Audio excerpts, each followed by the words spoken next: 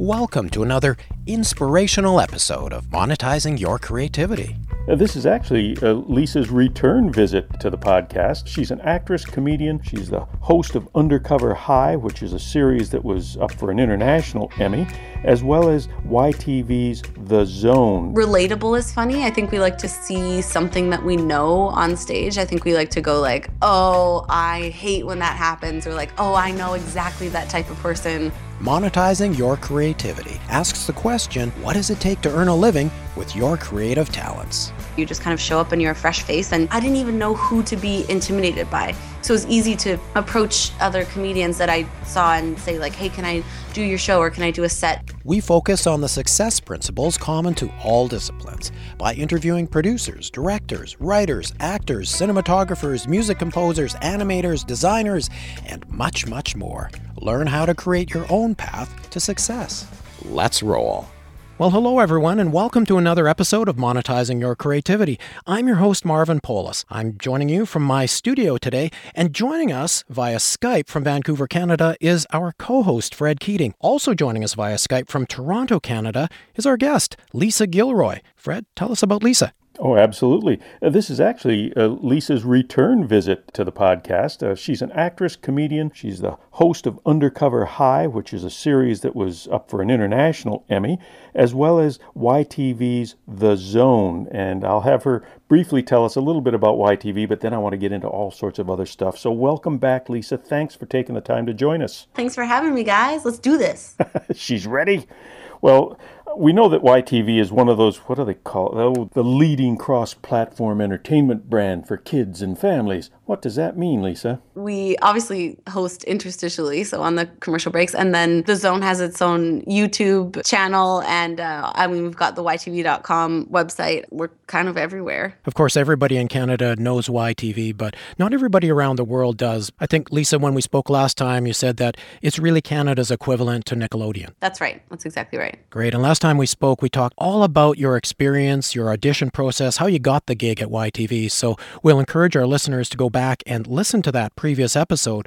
What we wanted to talk about this time, Fred, was the other things that Lisa is involved in. So, Lisa, I know that 2 to 3 days a week during the school season and almost 7 days a week during the summer season, you are that gal on The Zone, the sort of the after-school interstitial stuff that you mentioned. But what do you do when you're not doing the YTV stuff? Well, first of all, when I'm not on air, sometimes I'm writing for The Zone or for YTV's other Sunday program, Big Fun Movies. I do that here and there for temporary contracts at a time, which is really fun.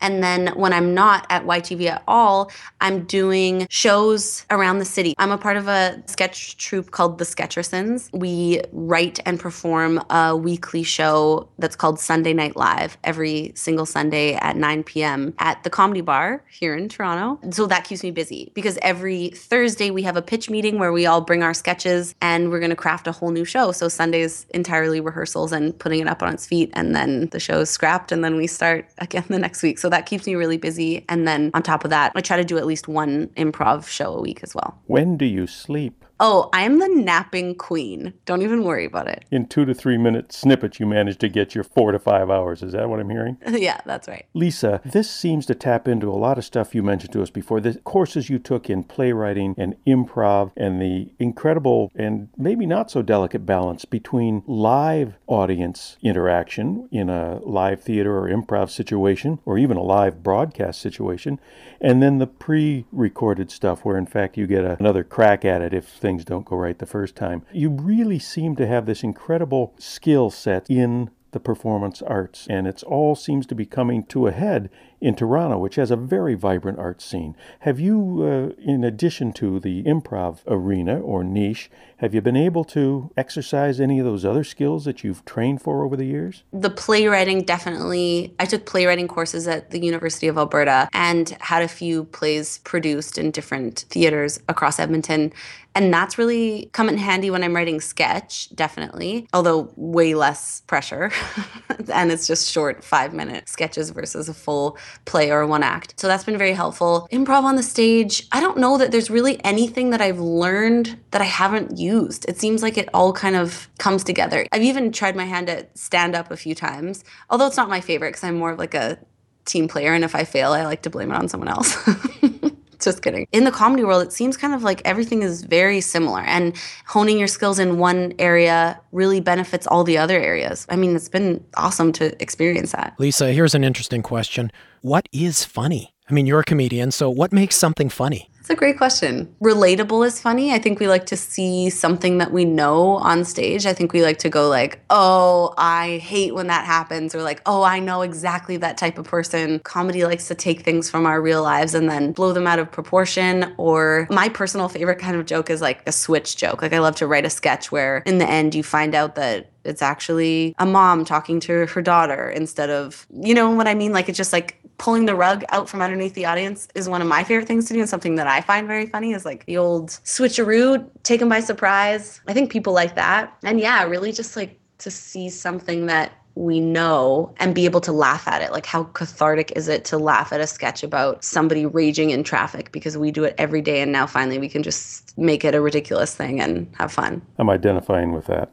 Good. Lisa, you had to relocate across an entire continent in order to get into an arena where you could fully exercise all these skills that you've been describing to us. Can you suggest to people who have had it suggested to them that they need to move somewhere else in order to, if not get ahead, at least change the scenery around them? Is there any advantage to being a new face in town? Totally. I think one of the biggest advantages that I experienced was you just have this opportunity to recreate yourself. You know, those feelings of like intimidation that I experienced maybe in Edmonton if there was like a comedy show that I wanted to do, but I felt like I didn't have enough experience, or maybe that people would judge me based on what they'd seen me do or whatever. I mean, it's kind of awkward to grow up in the place that you grow up and have everybody see everything, especially in a place like Edmonton. You know a lot of people. And so it can be kind of difficult to prove yourself when you're learning. Like, oh, I'm not the same performer I was 3 years ago. But if somebody saw you perform 3 years ago, they're like, oh, well, your improv is still at this level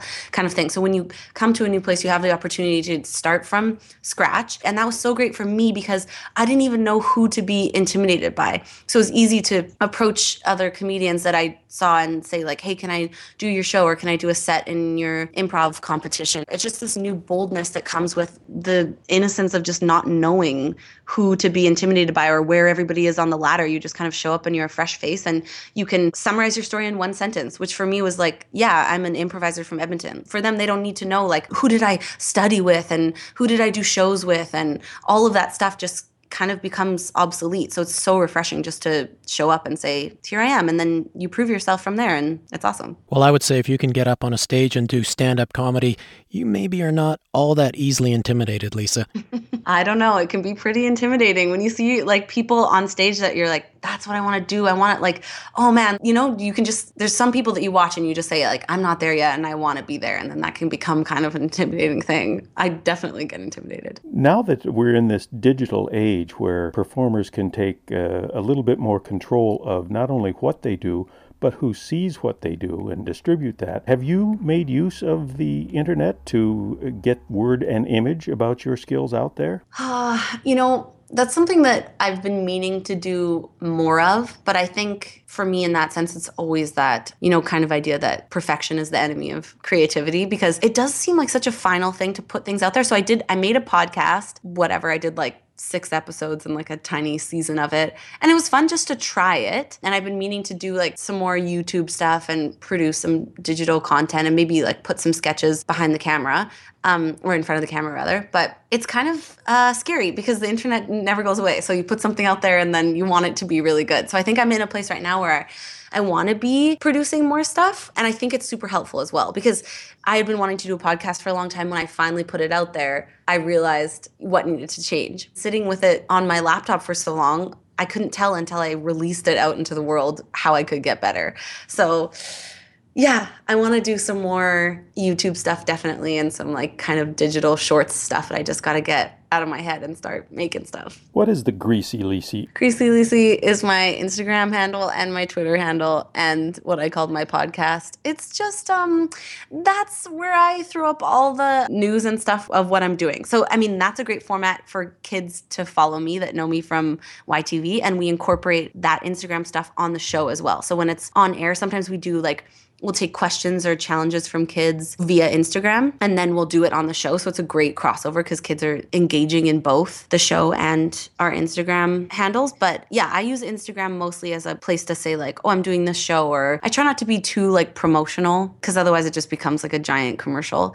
But I think people love to see the behind the scenes stuff if I'm on set, because I also do random acting jobs here in the city too, and currently working on a web series. When I post stuff that's behind the scenes, I think that engages a lot of people and it gets people excited. I've definitely met a few other people in the arts community through that, and it's a great way to make connections and network. Lisa, where do you see your career heading from here? Well, I definitely love writing, so getting more involved on the YTV writing and producing side. I also still love teaching from my University of Alberta days, and I would love to get more involved in teaching improv in the city, which I've done here and there, but could definitely do more of. And then like the dream of all dreams is to do a sitcom or something. Pilot season just kind of happened, and I auditioned for a few big sitcoms, which was really exciting for me, and like the first time that I had done that, but that's definitely the dream. If I could choose where the future would go, it would be probably a sitcom in LA. You mentioned previously some of the people who've inspired you, like Tina Fey. Who else inspires you and why as a comedian? I'm really inspired by Mindy Kaling because I feel like we have similar backgrounds in comedy. She got started by writing a fringe comedy for the New York Fringe Festival and got picked up from there to write for television. And then her dream was always to have her own TV show, which she does now, called The Mindy Project. She inspires me so much because her story is so relatable. I've been exactly there. Like, I've produced comedic plays in Edmonton versus New York, which is probably a huge difference in who's going to see it. But her story is just so tangible. It's just such a real thing. And she has all these odds stacked against her. She talks a ton in her books about how she's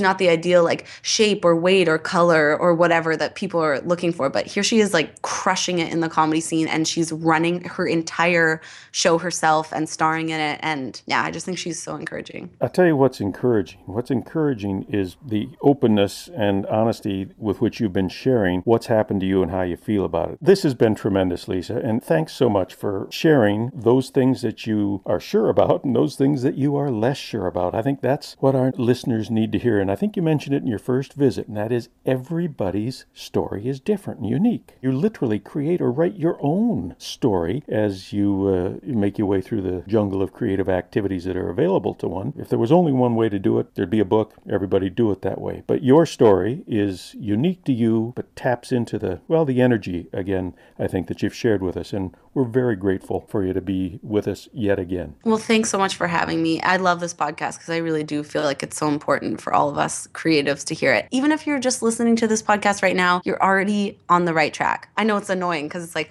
oh, I just sent in one YouTube video and now I work in TV. But I don't know. If it happened to me, it could happen to you. Thanks for joining us, Lisa. Thanks for having me. Thanks for tuning in to Monetizing Your Creativity. Be sure to join us next time by subscribing to us on iTunes or wherever you get your podcasts. While you're there, please leave a review. It helps us with our ratings. You can also visit monetizingyourcreativity.com for more information about the show. And hey, be sure to tell your friends who want to understand how to monetize their creativity.